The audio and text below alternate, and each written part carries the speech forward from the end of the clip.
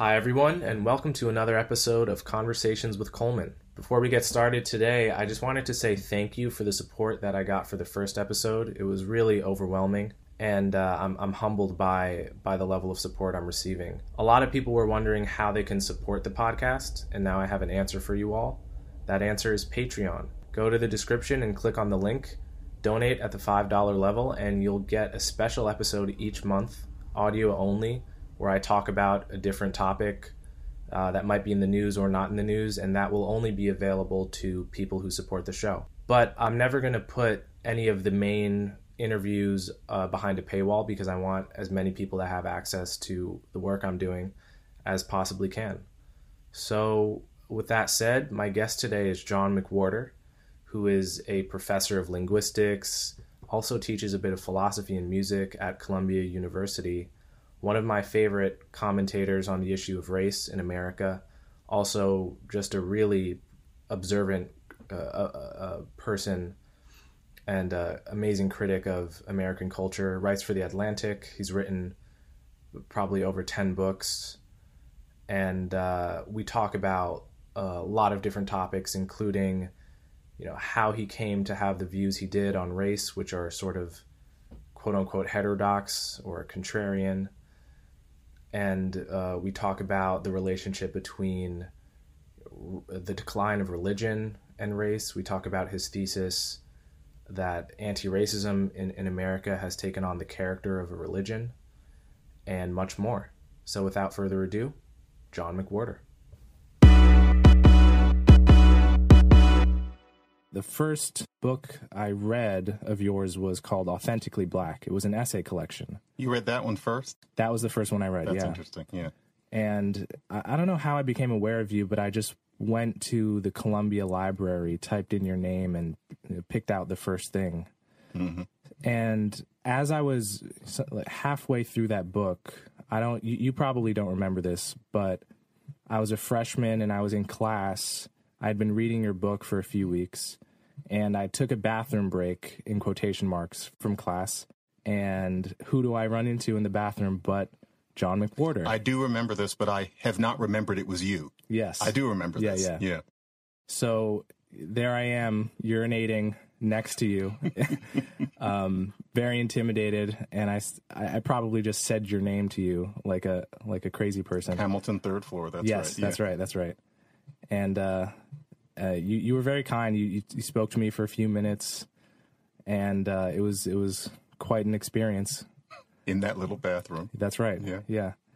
And privately, we've talked about how similar to what you did for me, Shelby Steele did for you when you were younger. Mm-hmm. So my first question is, what did Shelby Steele do to you? What were your default assumptions before you read him?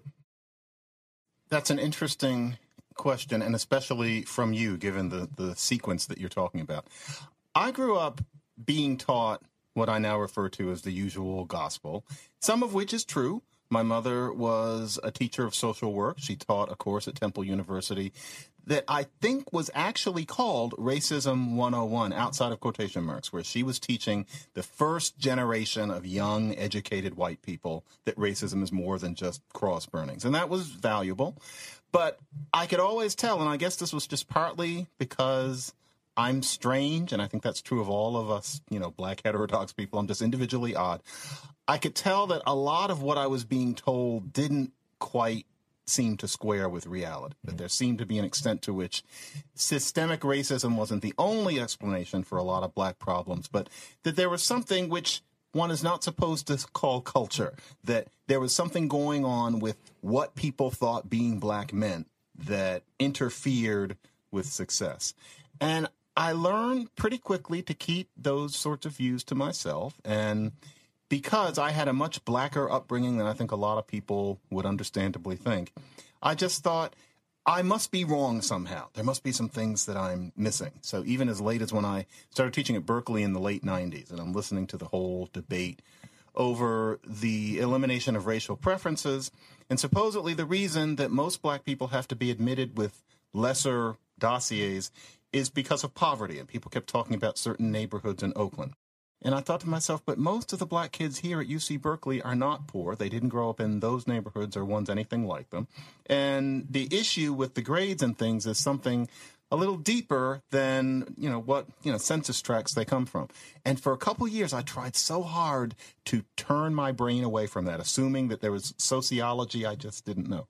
And so Shelby Steele's book, and actually I read him before all of this happened. It's a gradual evolution of mine in the 90s. But Shelby's first book, his best book, Content of Our Character, made me realize, wait a minute, this is a black person who grew up in the United States, is committed to the black cause, or at least had been previously. It's not that he's some strange outsider. And he thinks exactly the way I do. He clarified a lot of my thoughts. And I thought to myself, wow, he's right. And he must be right in that he gets this National Book Award from people who don't even want to hear it. I thought, I must not be completely crazy. But even back then, I would try to discuss some of his ideas with educated, smart black people who just, dismissed him out of hand. But it got to the point where I started thinking, I get the feeling that even though these people outnumber me, and even though, I can't say that I'm better than them in any way, I was beginning to think, I'm right and Shelby's right, and these people are misled. And so, to me, every time I think of the content of our character, I think of this sort of weight off of my chest, and it remains one of the 10 best books I've ever read. And I'm not fishing for a compliment from you about mine, but the idea was I thought more of this book should be written. And when I started writing mine, you're going to think I'm just saying this, I thought part of the reason I'm writing this, given that I'm going to take so much shit for it, is I thought I want there to be young black people who read this and realize that they're not alone. And for a long time, I got the feeling that wasn't happening, and I had just kind of given up. You are a beautiful example of why I needed to just sit tight. No, it really does matter to, that you had a book that was in the library. You were a real person at my university, that everyone who takes your classes tends to speak highly of them. You're like a real human being. It's good to hear. It did have the character for me of reading thoughts that I had my whole life, but didn't know that you were allowed to say. Exactly. So like when you don't know, when you've never heard someone respectable say something, you assume that there must be some reason you don't know. Exactly. Why, for example, like the phrase black culture is unsayable, right? Like there must be something you don't get. But then you hear somebody say it, somebody who clearly has good intentions, is clearly intelligent, and, it can open things up for you in a way. So I think it is important that you wrote that book. And thank you. Thank you. Speaking of Columbia, I wanted to ask you, I guess this kind of ties into Shelby Steele, because Shelby Steele was a radical in the 60s. He paints in one of his books, I'm not sure if it's White Guilt or Shame, he tells a story of being a radical, flicking a cigarette or blowing smoke in the face of the university president in the late 60s. And his transformation to becoming a conservative, feel like in the past few months at Columbia, there has been a kind of recapitulation of that kind of tension over one incident that happened that I'm sure you heard about. It was with a young man named Alex McNabb, who Barnard, right? Yeah. So I wanted to ask you about that, but just to bring people up to speed, what happened is a kid named Alex McNabb, who I go to school with, went through the gates of Barnard College, which is the all-women's wing of Columbia University, past 11 p.m. at the point where you have to show your ID. Didn't show his ID, and the security guards asked him over and over. He kept refusing, and then they ended up pinning him to a countertop for 20 seconds, at which point he presented his ID. This was caught on camera. He was yelling in the library that it was racism. People were very upset. He ended up on Don Lemon, and the security guards in question got suspended, and essentially the whole campus security got accused of racism by the administrators of the school. And I wrote a piece. I read that. Yeah, giving reasons why I didn't think this was a clear example of racism at all, and it was an injustice to the security guards that they were labeled that way. And we actually, me and Alex had a mutual friend who set up a debate between us. I didn't know this part. Yeah, so there were flyers all over campus. We organized it. We met a few times. He's a nice guy. Mm-hmm.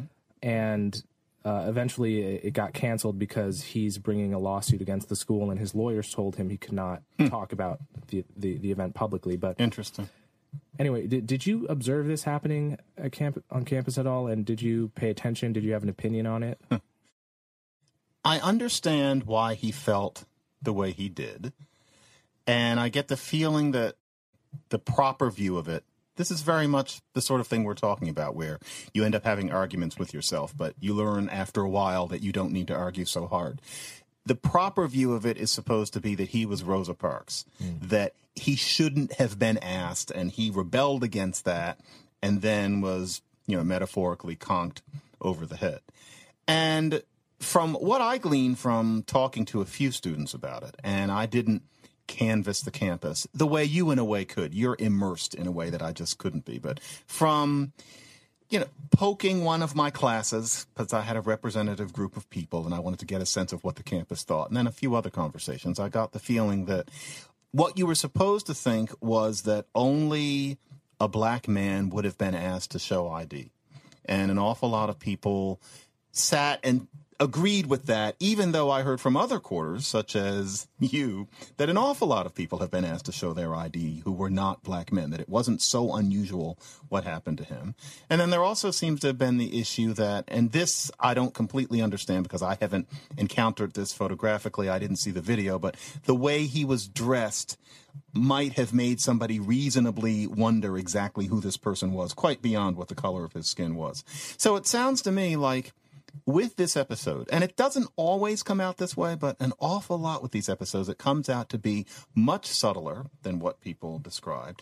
Did his being black have anything to do with why he was asked? Maybe. But was it everything or close to everything? I don't think so. But you weren't supposed to say that. And I can imagine that you took a great deal of criticism, unless there's that certain Teflon quality you seem to have so far, but I would imagine you would have taken a great deal of criticism for that op-ed from some quarters. Did you, for example? Surprisingly little. I don't know how you do it. What happened, it was very bizarre, because what happened is I had all of these Barnard women coming up to me. So I live with two Barnard women, both of whom agreed with my take, both of whom told me they have never once gone through the gates past 11 p.m. and not gotten carded. These are white women, right?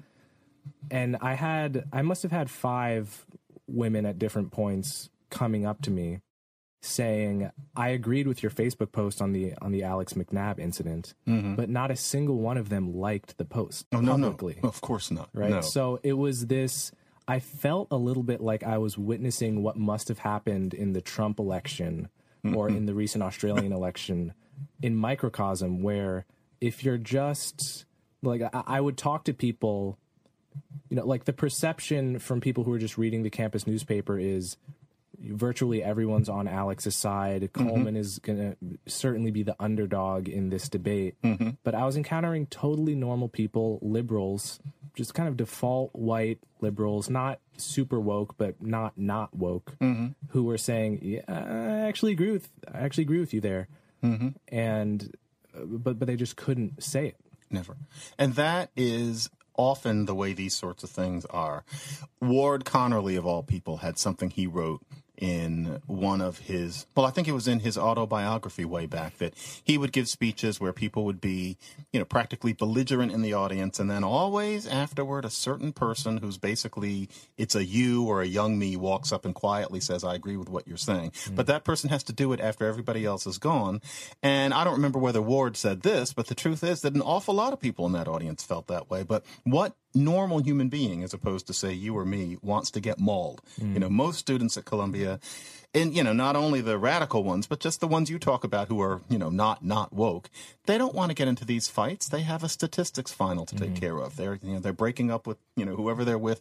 They've got lives to lead. Most people aren't terribly interested in race issues because race issues are one of about 4,000 things that a human being might be concerned with. And so, yeah, you're not going to get the truth. I found with some people I tried to talk to about it, and by some I mean 2 white people, that there was just no point in trying to have the conversation. As far as they were concerned, they had read the usual things, and they just assumed that this was good old-fashioned racial profiling, and it was clearly important to them. And I can imagine how it feels, because I would be doing the same thing if I were white. They were getting a sense of validation out of acknowledging this supposed truth that this boy had been beat up because of the color of his skin. And so then the episode passed. But yeah, that was the sort of thing where if I had been an undergraduate, I would have watched it and thought to myself, really? Does nobody ever get stopped? Was that really Rosa Parks, except here it is several decades later? But I wouldn't have said anything in college. I knew the anger that you get. I knew how you get hollered at. I knew that, it would keep you from having certain friends, and that many people don't let go of that sort of thing. They'll hate on you for years. So I just would have kept quiet, kept it to myself, and then maybe wrote about it years later in Losing the Race and Authentically Black. But this stuff is hard because there is this religion, as I've written about, which is that if you're white, you validate yourself by showing that racism exists. And if you're black, part of what gives you a sense of being interesting, part of what gives you a sense of validation, a sense of purpose, a sense of belonging, is to frankly exaggerate about racism. And cutting through that is a very delicate thing, and so you have to choose your battles. I would not have written that op-ed at your age. I simply did not have that kind of bravery. But I'm glad you wrote it, because as we're seeing, and I wouldn't have known this when I was in my 20s, an awful lot of people agreed with it who just would never say so in public. And so part of our battle is to get people more comfortable with being themselves in public. Well, part of why I wrote it was precisely because I'm also black on the same campus, and I know the general vibe. I go through those same gates all the time. I know what the security guards are like. And, if I had had more distance from the situation, I probably wouldn't have been as exercised about it. And exercised, right. Right. Yeah. And also, I had a white friend, Jeremy, who sent me an email saying that sometimes he went through those same gates with his headphones on, forgot to show his ID, and they chase him and hound him, right? Of course. So if anything, it seems more likely that it was due to his being a male on an all-women's campus at night than to being black. But, anyway, I want to get back to the religion point, because this is a point you've been making for years now. And there's one piece in the Daily Beast, one in the Atlantic, that anti-racism takes on the character of a religion. And it's interesting to me that with your conversations with Glenn Lowry at Blogging Heads, which you're now known is kind of its own space for you and Glenn. Yeah. That's an interesting point of tension between you and Glenn, because whenever you talk about anti-racism as a religion, that certainly rings true to me, and I like that framing because there are so many similarities with how you're not supposed to ask pesky questions. There's a symmetry between original sin and white privilege. There's a kind of reverence for history in religion, as well as in a mysterious future where everything is going to be resolved. Right. There's reparations will be a reawakening, begins to sound somewhat like the rapture. But Glenn comes from more of a perspective that's more sympathetic to religion, so the analogy doesn't seem to quite do the same job in his mind that it does for yours. Rubs him the wrong way. Yeah. Right. But I was on a podcast a few months ago with my friend Yasha Monk, and we were talking about this, and he asked me a question that I thought was a very good one. He asks good questions. Yeah. He does, which is, assuming that there is a kind of religious impulse intrinsic to human beings, and given that Christianity is somewhat in decline, at least in the circles you and I would run in, the circles that are being overtaken by anti-racism. It's one thing to critique anti-racism as a religion, but it's another thing to say what would replace it, given that there is a religion-shaped hole that needs to be filled with something. And I found that I came up with some answer, but I didn't have a great answer. Yeah, that's a tough one.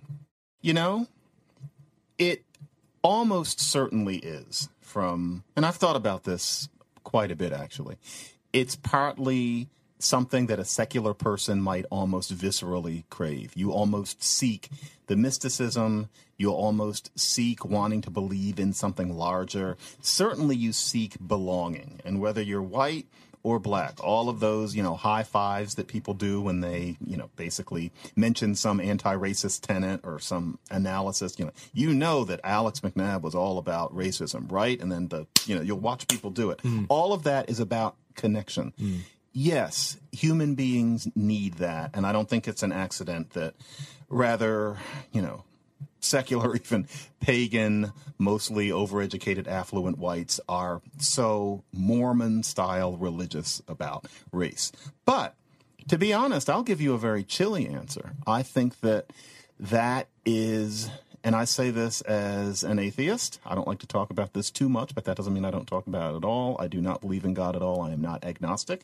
I am an atheist.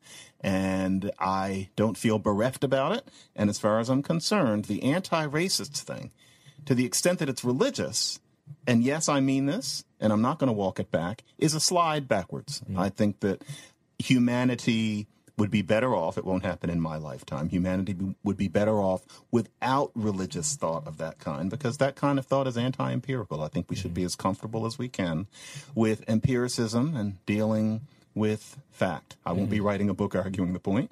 But to the extent that people find anti-racism so attractive, it's because there's a part of us that reaches back to what we're founded upon, which is that we are social beings. That some people would argue that evolutionarily we almost need to believe in something beyond the mundane. It probably helps knit people together socially, which would have gotten passed down in genes.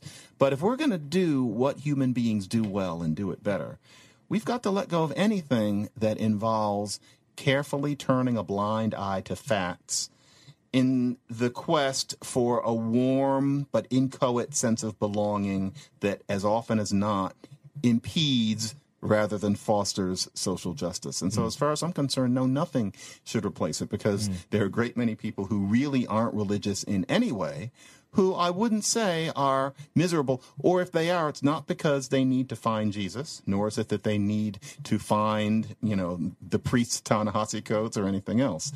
We just need to learn how to deal with reality. That's tough, but that is what I believe. I think I have a bit of a disagreement with that, in the sense that I'm also an atheist. I'm someone who certainly always wants to be committed to viewing the world empirically, to not saying things because they feel good, but because they're true. On the other hand, I'm also someone who goes on meditation retreats. I'm kind of a Sam Harris style atheist, quasi-Buddhist. Right. I see the value of spirituality shorn of irrational beliefs. And one reason I think we, so to speak, are perhaps losing, if I don't want to frame it as a battle, but in the marketplace of ideas, the ideas you and I tend to push, which are fairly similar, are not winning the day. I think that's clear to say, right? But I think one reason no, but continue. You don't think so? No, I know what you mean, but anyway, go ahead. Let me put it this way: one way in which the narrative, my narrative could feel much stronger and more viscerally true to people is if it had some kind of religious bent to it. Yeah. So, for example, when I think of why it's the case that Martin Luther King was so successful talking about brotherhood and the content of our character, a message that is really universal, but people pushing the same message today just get mocked. I think, well, he stood on this religious perch from which he could view the divisiveness of the Black Power movement and white racists as petty and terrestrial relative to the unity that he could say is true of our world in virtue of his being a Christian. He had a meta-narrative that kind of dissolved all of the divisive narratives below. And I find, as an atheist, entering this conversation that has a very religious character, I lack a meta-narrative. You lack a meta-narrative. I think that's a liability for us. And I don't know exactly, that's kind of what Yasha's question exposed to me. And I don't know exactly whether that's fixable, but it's something I noticed. I completely get you, but there are two answers. First of all, and here's where I'm going to have to strike that, well, you weren't around when? No, we're only talking about 20 years ago. That was an amazing noise. Looney Tunes old man voice. But back in the day, as in like 1999, to have the kind of message that you and I have, it's interesting the way these days Twitter is discussed by regular people on Twitter, and people talk about the flaming and the vitriol, etc. My thought has always been, people have been treating me that way since the Clinton administration. It's not new to me, because if you were a black apostate, boy, did you hear it. And the people in the middle that we're talking about, generally you didn't really hear from much. They might write you a physical letter. They might write you a quiet email. But people like that felt genuinely silenced, and I think the mood in the country was different. So when I was you, I got praise mostly from white conservatives, and, that's great. But as far as black people went, there were a few self-identified black conservatives, but for the most part, there was an awful lot of hate. These days, I think that part of the reason you don't get as much of that as I do, part of the reason that I don't feel as hated as I do now, is because there's a middle group, or even a completely persuadable group, who have more of a sense of being a body, who have less of a sense that they're one of only 17 people. And I think social media encourages that. And I find, next time I open up Twitter, I'm going to find all this hate mail. But I find that for the stuff that I do now, I don't get nearly as much of that shit as I used to. There are people who will say, I don't agree with everything, but I respect what you're saying.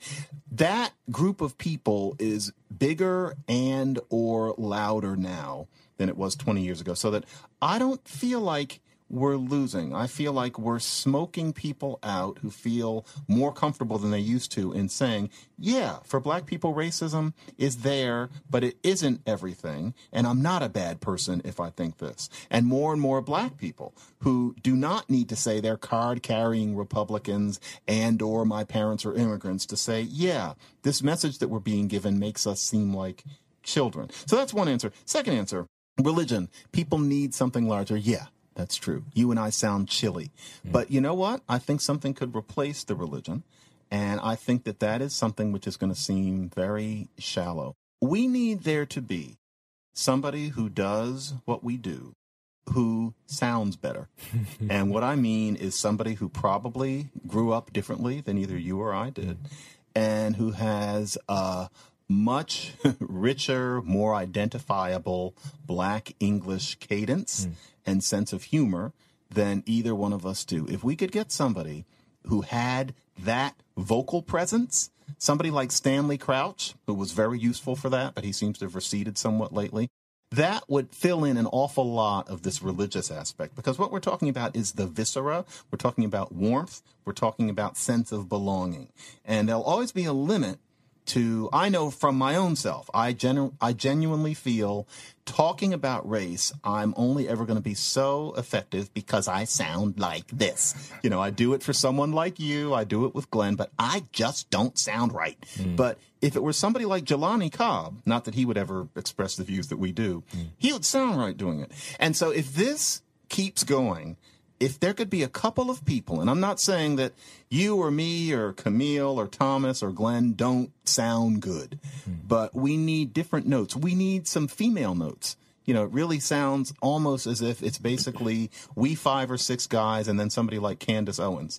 There needs to be 5 or 6, black, pliable, heterodox people who don't walk around offending people and, frankly, who are a little more careful than Candace Owens. I think that we could get somewhere. And I think it could happen within, people are going to play this back and I'm going to sound stupid, but in about 5 years, I think we could see some change. I don't feel as pessimistic as I did, say, 10 years ago. 10 years ago on Blogging Hits, it's been that long. I would say to Glenn, we will never cut through this nonsense. I feel better about it. I mean, now. Wasn't Barack Obama almost that? Yes, could have been, but social media screwed it up. Social media made it easier to see cop brutality against black people, which is real, and more people ended up knowing about every one of those episodes. Add that and somebody as good as Ta-Nehisi Coates was at writing about it, and then his career, and next thing you know, Barack Obama's symbolism got washed away. If there had been no social media coming in right as that man started occupying the White House, I think we'd be in a different place already. But social history is funny. Yeah, one opinion floating around the intelligentsia that I think makes very little sense is that Barack Obama set race relations back. I think it's a classic correlation without causation fallacy. And I once had a very protracted argument with someone about whether social media was the cause of what has been called the Great Awakening by, I forget who wrote the Vox piece. It may have been... was that Matt Iglesias? It might have been Matt Iglesias, yeah. And I suggested that it was clearly a consequence of social media. And that's what I told him, too. Yeah, and there are studies that correlate, that find correlations between people who go online more often are more likely to view race relations as negative versus people who don't, which at least suggests that people are getting their perception of what's happening from 30-second now this clips, which don't count as data. And when you look at all the data, it presents a far less pessimistic picture. I think people attribute far too much to the president. That's one thing in general about political punditry. How much power could that one person have? Right. Yes. I want to loop back though to my concern about the lack of muscularity in kind of our narrative, so to speak. Muscularity is a good word. I think that when we talk about the conflict between race consciousness, the idea that your race is a deep part of who you are, and colorblindness, the idea that your race is a trivial part of your identity, race consciousness enjoys a perpetual advantage because it draws your circle, the circle that circumscribes your tribe, smaller, and there's always kind of an inertia leading or favoring arguments that make your circle of concern smaller. People need that hug. Yes, definitely. And there's always something militating against expanding the circle.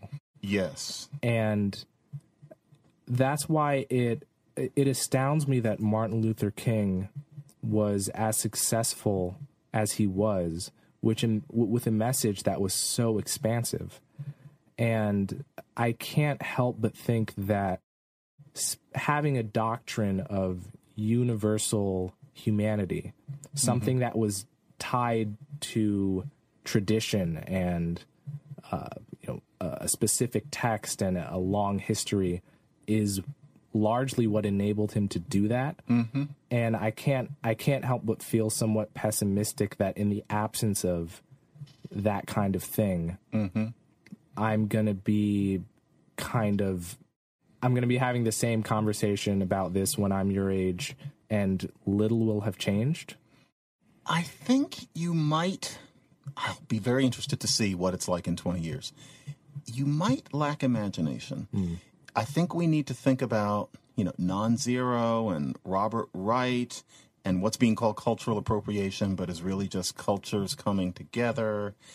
And I think that, as I've often said, I think that the main driver of the gospel narrative that we're talking about now, Like, not to skip King. King accomplished something. He accomplished something in a time when to be black concretely was a burden, no matter what kind of black person you were. And I think, actually, though, that we think of King as a winner now, but King works better for many people as a historical figure than he did as a living figure. In his time, in the 60s that I was not in as a mature person, it was Malcolm X and then, more to the point, Stokely Carmichael and the Black Panthers, who ended up taking over the narrative. And it was a different kind of tribalism. So Martin Luther King is talking about the universal, but also he has the religious element, and you're talking about God, you're talking about Jesus, you're talking about prayer, there's an air of mysticism and music. The Black Power movement got it into, it's going to be just us brothers and sisters dealing with this oppression, which really brings you together. What Black Panther gives you a nice sense, Spike Lee's latest movie gives you a nice sense of how all of that must have felt. All of these, they're in Colorado. You know, this is a place, there are very few black people in Colorado, but these people are bonding together. Panthers, they hate the cops. And the one thing that you get out of Black Panther is the sense of warmth that the lead character is tapping into by getting into this network. But I think that actually we have to go towards a more pan-human idea that is not festooned with anything that is anti-empirical. And I think, really, to get back to what I was saying, it's about the cops. It's about perceptions of the cops. And if one generation of black boys in particular could grow up without any sense of the cops as their enemy, without any sense that being attacked by the cops in some way is kind of like losing your cherry. And that's exactly the expression that Andrew Young and Martin Luther King used about being beaten up by Southern cops. You lose it that way. That was real. Today, I think people don't use that terminology, but the idea is that part of coming of age as a black man is having some episode like that and being able to share it with one another and to air it to the rest of the world. If that were not there, I think that I'd be interested to see what that generation of black people was like in terms of dealing with that need for fellowship, which you'll even use oppression for if you have nothing else to use it for. Maybe it'll turn out that they will resist thinking of themselves as just people, because even without the cop narrative, they just can't stand to walk along. But there's a generation of people growing up who even you are not in the heads of. And I'm imagining 20 years from now, imagine people growing up in this particular world. And if the cop issue were solved, and of course that cannot happen in any clean way, but to the extent that we change that conversation, I get the feeling they might be more open to something other than this visceral sense of belonging we see that ends up being more counterproductive than productive. I'm open to being proven wrong because, just thinking of ourselves as people, that's different. It might even be hard. It might be that you and I are odd in being relatively comfortable with it. And I have church. You know, for me, it's theater. For me, I don't know why. I can't explain it. It's like Aristotle. It's just, good for the sake of being good. It's the ultimate end. For me, that gives me a sense of belonging with people who like theater. I enjoy that. But it's not based on feeling bad. It's not based on oppression. It's not based on people who don't like me. Music to me is important. I sometimes have trouble relating to people who don't get music, and frankly, music beyond music that's just about rhythm in any real way. That, to me, is kind of religious. That people might always have. But the idea that your religion has to involve suspending your disbelief about obvious things, I want humanity to get past it, and I try to exercise my imagination in such a way as to imagine it. I could be wrong, though. Yeah. I want to go back to something you said about the 60s and what happened in the 60s and early 70s in Black America. I came across a rather alarming study by Roland Fryer. I don't know if you've seen this, about the divergence in black and white baby names at the end of the 60s and early 70s in California. I don't think I know this study, no. It is almost unbelievable. There was a 7-year period during which the likelihood that any given name, so like the average name being twice as likely for a black baby than a white baby. Right. That it went from being twice as likely to 20 times as likely, which is to say the measure of divergence increased by tenfold in a period of 7 years. Yep. And that doesn't surprise me. In the study, they attribute this. Many of these names were African names. Right. Kwame. This was in the era where everyone was renaming themselves. When Stokely Carmichael became Kwame Ture and whatnot.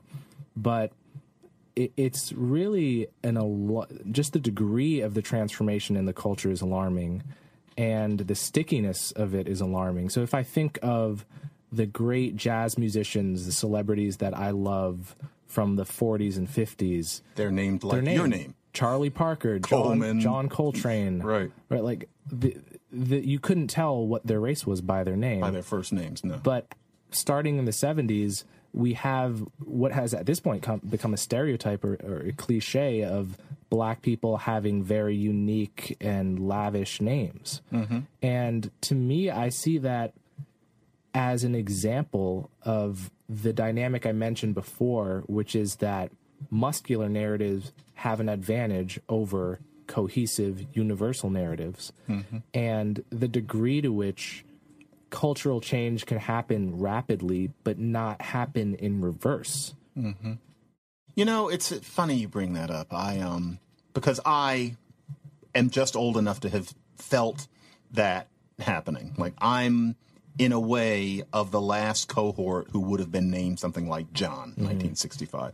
Whereas by the early 70s, when I was a little kid growing up, there were little girls named Makiba. There were girls named Omar, boys named Omar and Khalid. And that was normal. I didn't get the feeling that most of the people who had those names had been named out of hostility. It was out of a kind of pride, a new pride in blackness that in a way it was sad there had not been before. And then after that start the quote-unquote ghetto names. So the idea is that black people have different names. I think that kind of thing can coexist with a sense of white people as not the enemy, or if they are, not enough to matter. So the fact that all of the old jazz musicians had, Fats Waller's name was Thomas. That almost seems odd now. Why wasn't his name Daquan? Well, if today, that person's name would be Daquan, that could be fine. It would be nice if he were a Fats Waller who played his piano and did what he did without any sense of the white man as prescribing his entire existence. And, of course, the white man did prescribe Fats Waller's entire existence. But his great-grandson, if he had one, which I don't think he did, that would not be true. And it would be a shame if his great-grandson were walking around thinking of it that way. So, yeah, that change happened. There's something else that I want to get on the record because I don't think I have any other reason to put it on the record. But there was another change that happened in the wake of that time. It's 1977. I have moved to a very upper middle class / affluent and all black neighborhood called Warwick Hills in Lawnside, New Jersey. And this occurred to me yesterday that I had never written it down or mentioned it to Glenn Lowry, and I'm going to mention it now. This is something that happened in 1977, which I think would have been different in 1967. There was a kid in the neighborhood, and I'm not going to disguise it the way I have with the Clarence, who I've talked about with Glenn Lowry. His name was Vernon. Vernon was handsome and muscular, and all the girls in the neighborhood liked Vernon. And, okay, that's great, but I remember how Vernon was always talked about. He had like an epithet. It was like the wine dark sea. Vernon's fine, and he has a B+ average. Always that. B+ average. He has a B+ average, not A-, not an A average, B+ average. Everybody thought of that as just astonishing about Vernon. That was a real indication of black people and the scholarly after the late 60s, because imagine a group of, say, Chinese American kids saying whatever is really great, and he has a B+. It's unimaginable. Or if those are immigrants' kids, imagine American Jews long past the Lower East Side. Imagine them saying, well, let's give him a name, Ethan. Ethan is really handsome, and you know what? He's got a B+. It sounds like another planet.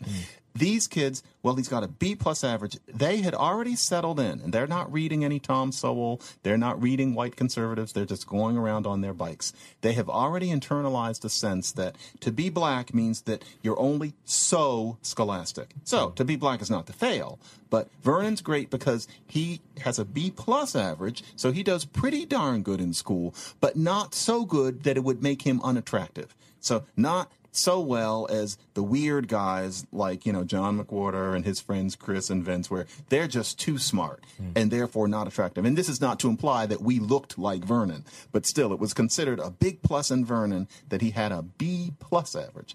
That was something that started only in the late 1960s. That's the sort of thing that's worrisome. And it shows that we're not talking about people walking around manufacturing a sense of hatred of the white person. All of this stuff is baked in. This is people who would never consider thinking any other way, and they didn't drink it in from listening to somebody on the radio. You had this among little kids who were running around in the most beautiful black neighborhood on earth. There wasn't a white person for a 2-mile radius. And so this had nothing to do with racism. It had nothing to do with discrimination. There were no cops around. It was just a new sense of what black identity was. So that's a bit of a divergence, but I wanted to get that down in case I got hit by a bus today. It reminds me of, so my grandparents on my dad's side went to Dunbar High School. Oh, they went? Yes, my grandmother. That's amazing. Actually, my grandmother went to Dunbar. My grandfather went to Armstrong across the street. I've never known anybody who could actually attest to. Yes. Yeah. And my great aunt as well went to Dunbar. Dunbar, for people who don't know, is a famous high school in Washington, D.C. It was an all-black high school before it was integrated in the 60s. And it occasionally outscored the white high schools in D.C. It's famous for... in the early 20th century. Yeah, it's famous for churning out many famous and highly acclaimed black people whose names I am blanking on now. But it was... it kind of seemed like an anomaly in a sense because you had middle-class and often poor black kids getting an education during Jim Crow that was lynching. As good or better than the education the white kids in the same city were getting.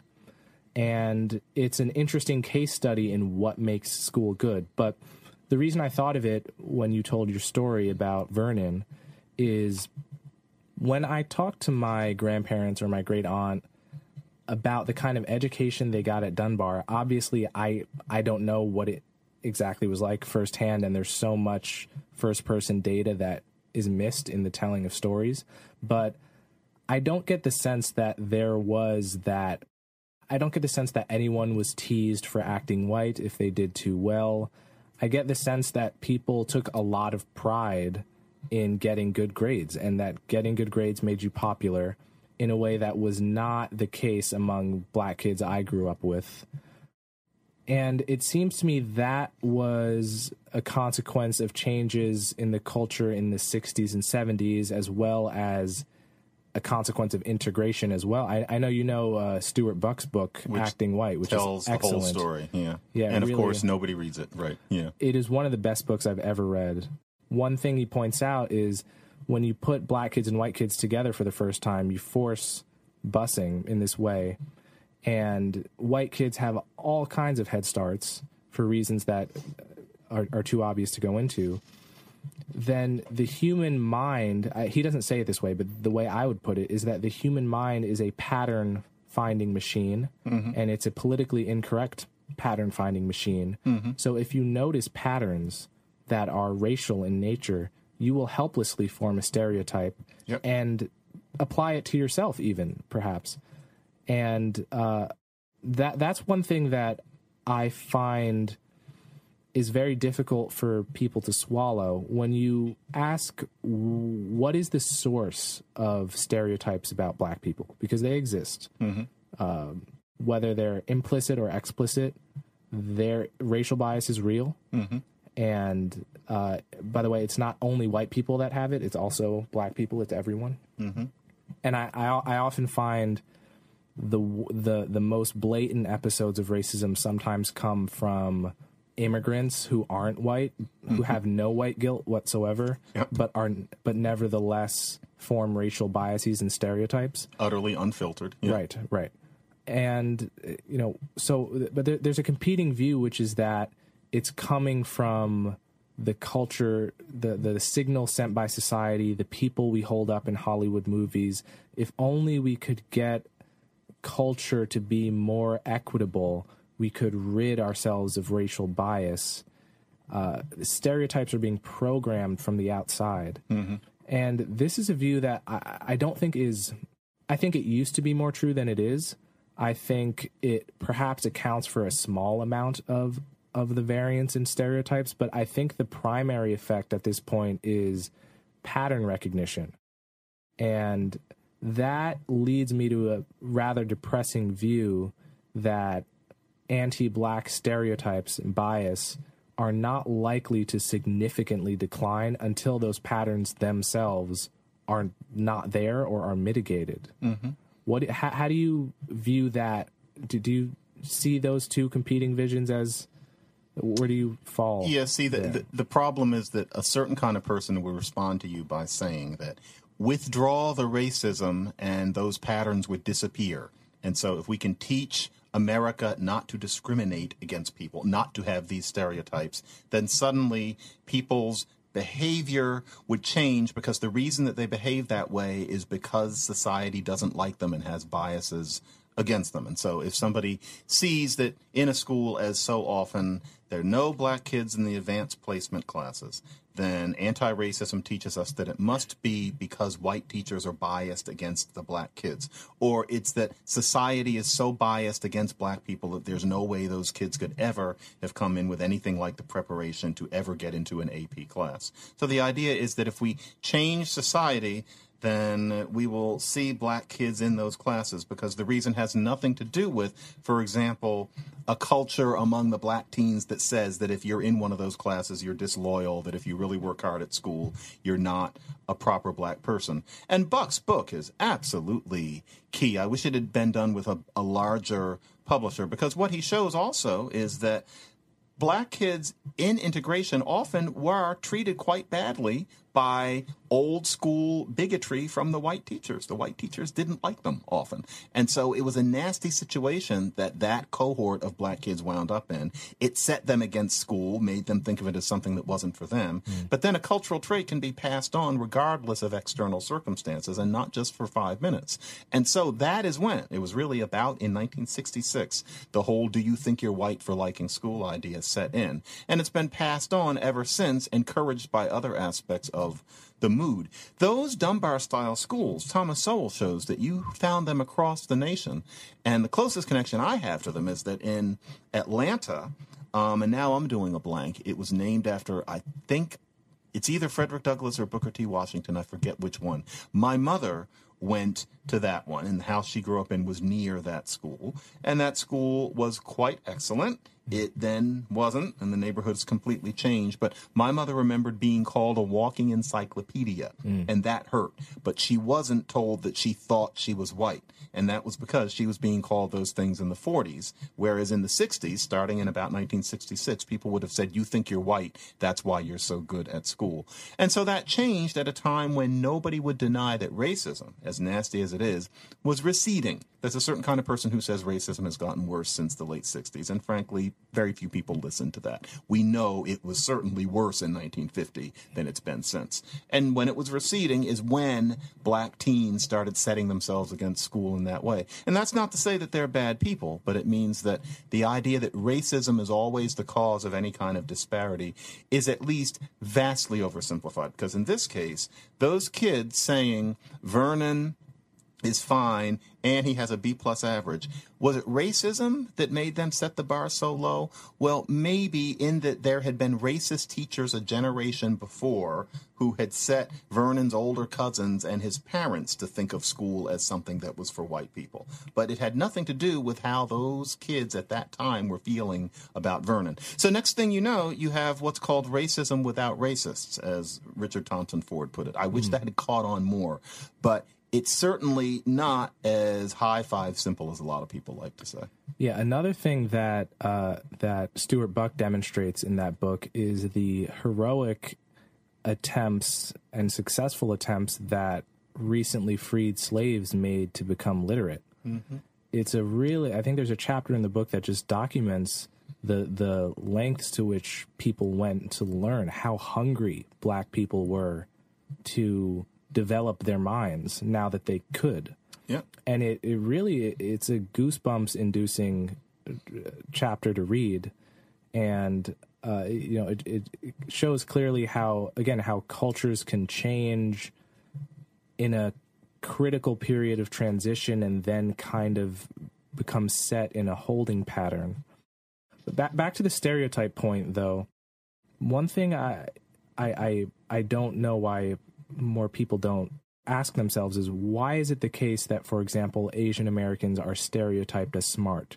Was it A, that immigrants arrived from China and Japan in the late 19th and early 20th century, and white people randomly decided to stereotype them as smart, which then caused them to do better at school? That is a very not implausible story, but that's the logical consequence of believing that stereotypes are only the cause rather than the result of disparities that we see. Right? Clearly, I think what happened is people vaguely picked up on the fact that Asians tended to do very well in school, and then formed a stereotype which crudely painted with a broad brush, as stereotypes always do, and misfired in many cases, but nevertheless picked up on a correlation. Sure. Well, let me push back a little bit on that, because, say, it's 1935, and there are black kids doing so well at Dunbar and various high schools across the country, and not that the media knew anything about them, but black people were thought of as stupid even then. And so despite what had gone on at all of the black schools like Tuskegee, despite the Rosenwald schools, despite the existence of W.E.B. Du Bois, black people were thought of as stupid no matter what black people did. Now, presumably that stereotype began partly because of European views of Africans, and then what I think we can imagine the untutored person would think of slaves, and it certainly wasn't slaves' fault that they weren't educated, but a person who isn't trained to think about all of humanity, a person who is existing in about 1746, when this discourse is not as advanced, might naturally suppose, as Thomas Jefferson did, that black people must just be kind of stupid.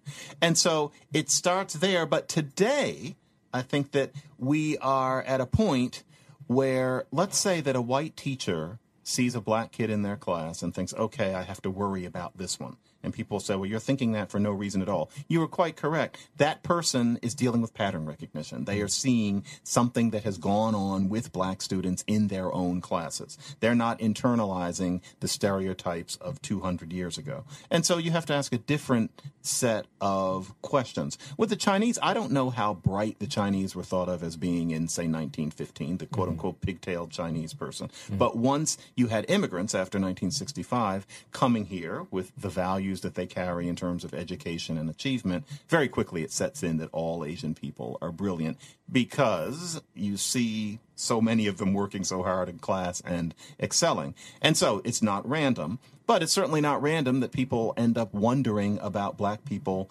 these days. And so a test comes up that firemen have to take. That's your typical, cognitive assessment test. And black people don't do as well on the test because black people tend not to be as used to those sorts of tests for various reasons. And the NAACP starts arguing that the test needs to be eliminated because it's discriminatory against black people. Well, the idea might be that you teach black people how to do better on the test. But instead, even our modern-day equivalents of Thurgood Marshall have internalized the sense that it's not a black thing to take a challenging, written, and irrelevant to race test. That's rather alarming, because it only ends up basically confirming everybody, although they won't say it out loud, in a notion that in certain ways black people just aren't as bright. Upon which then we have everybody wondering why people think black people aren't as bright, when the reason is that so many smart people insist that we're not supposed to have to take tests. Stuyvesant and other schools in New York City are the same thing. You have one line that I'm going to misquote right now. Something like, you do not love someone whom you shield from obstacles. Yes. You wrote this in one of your books. That's Losing the Race Somewhere. I hate to admit that I almost remember it. And it's something like, the person who you pity is someone who you don't genuinely respect. Is it that line? Not that one? It's not that line. Okay, so some other line. I may have forgotten it by now.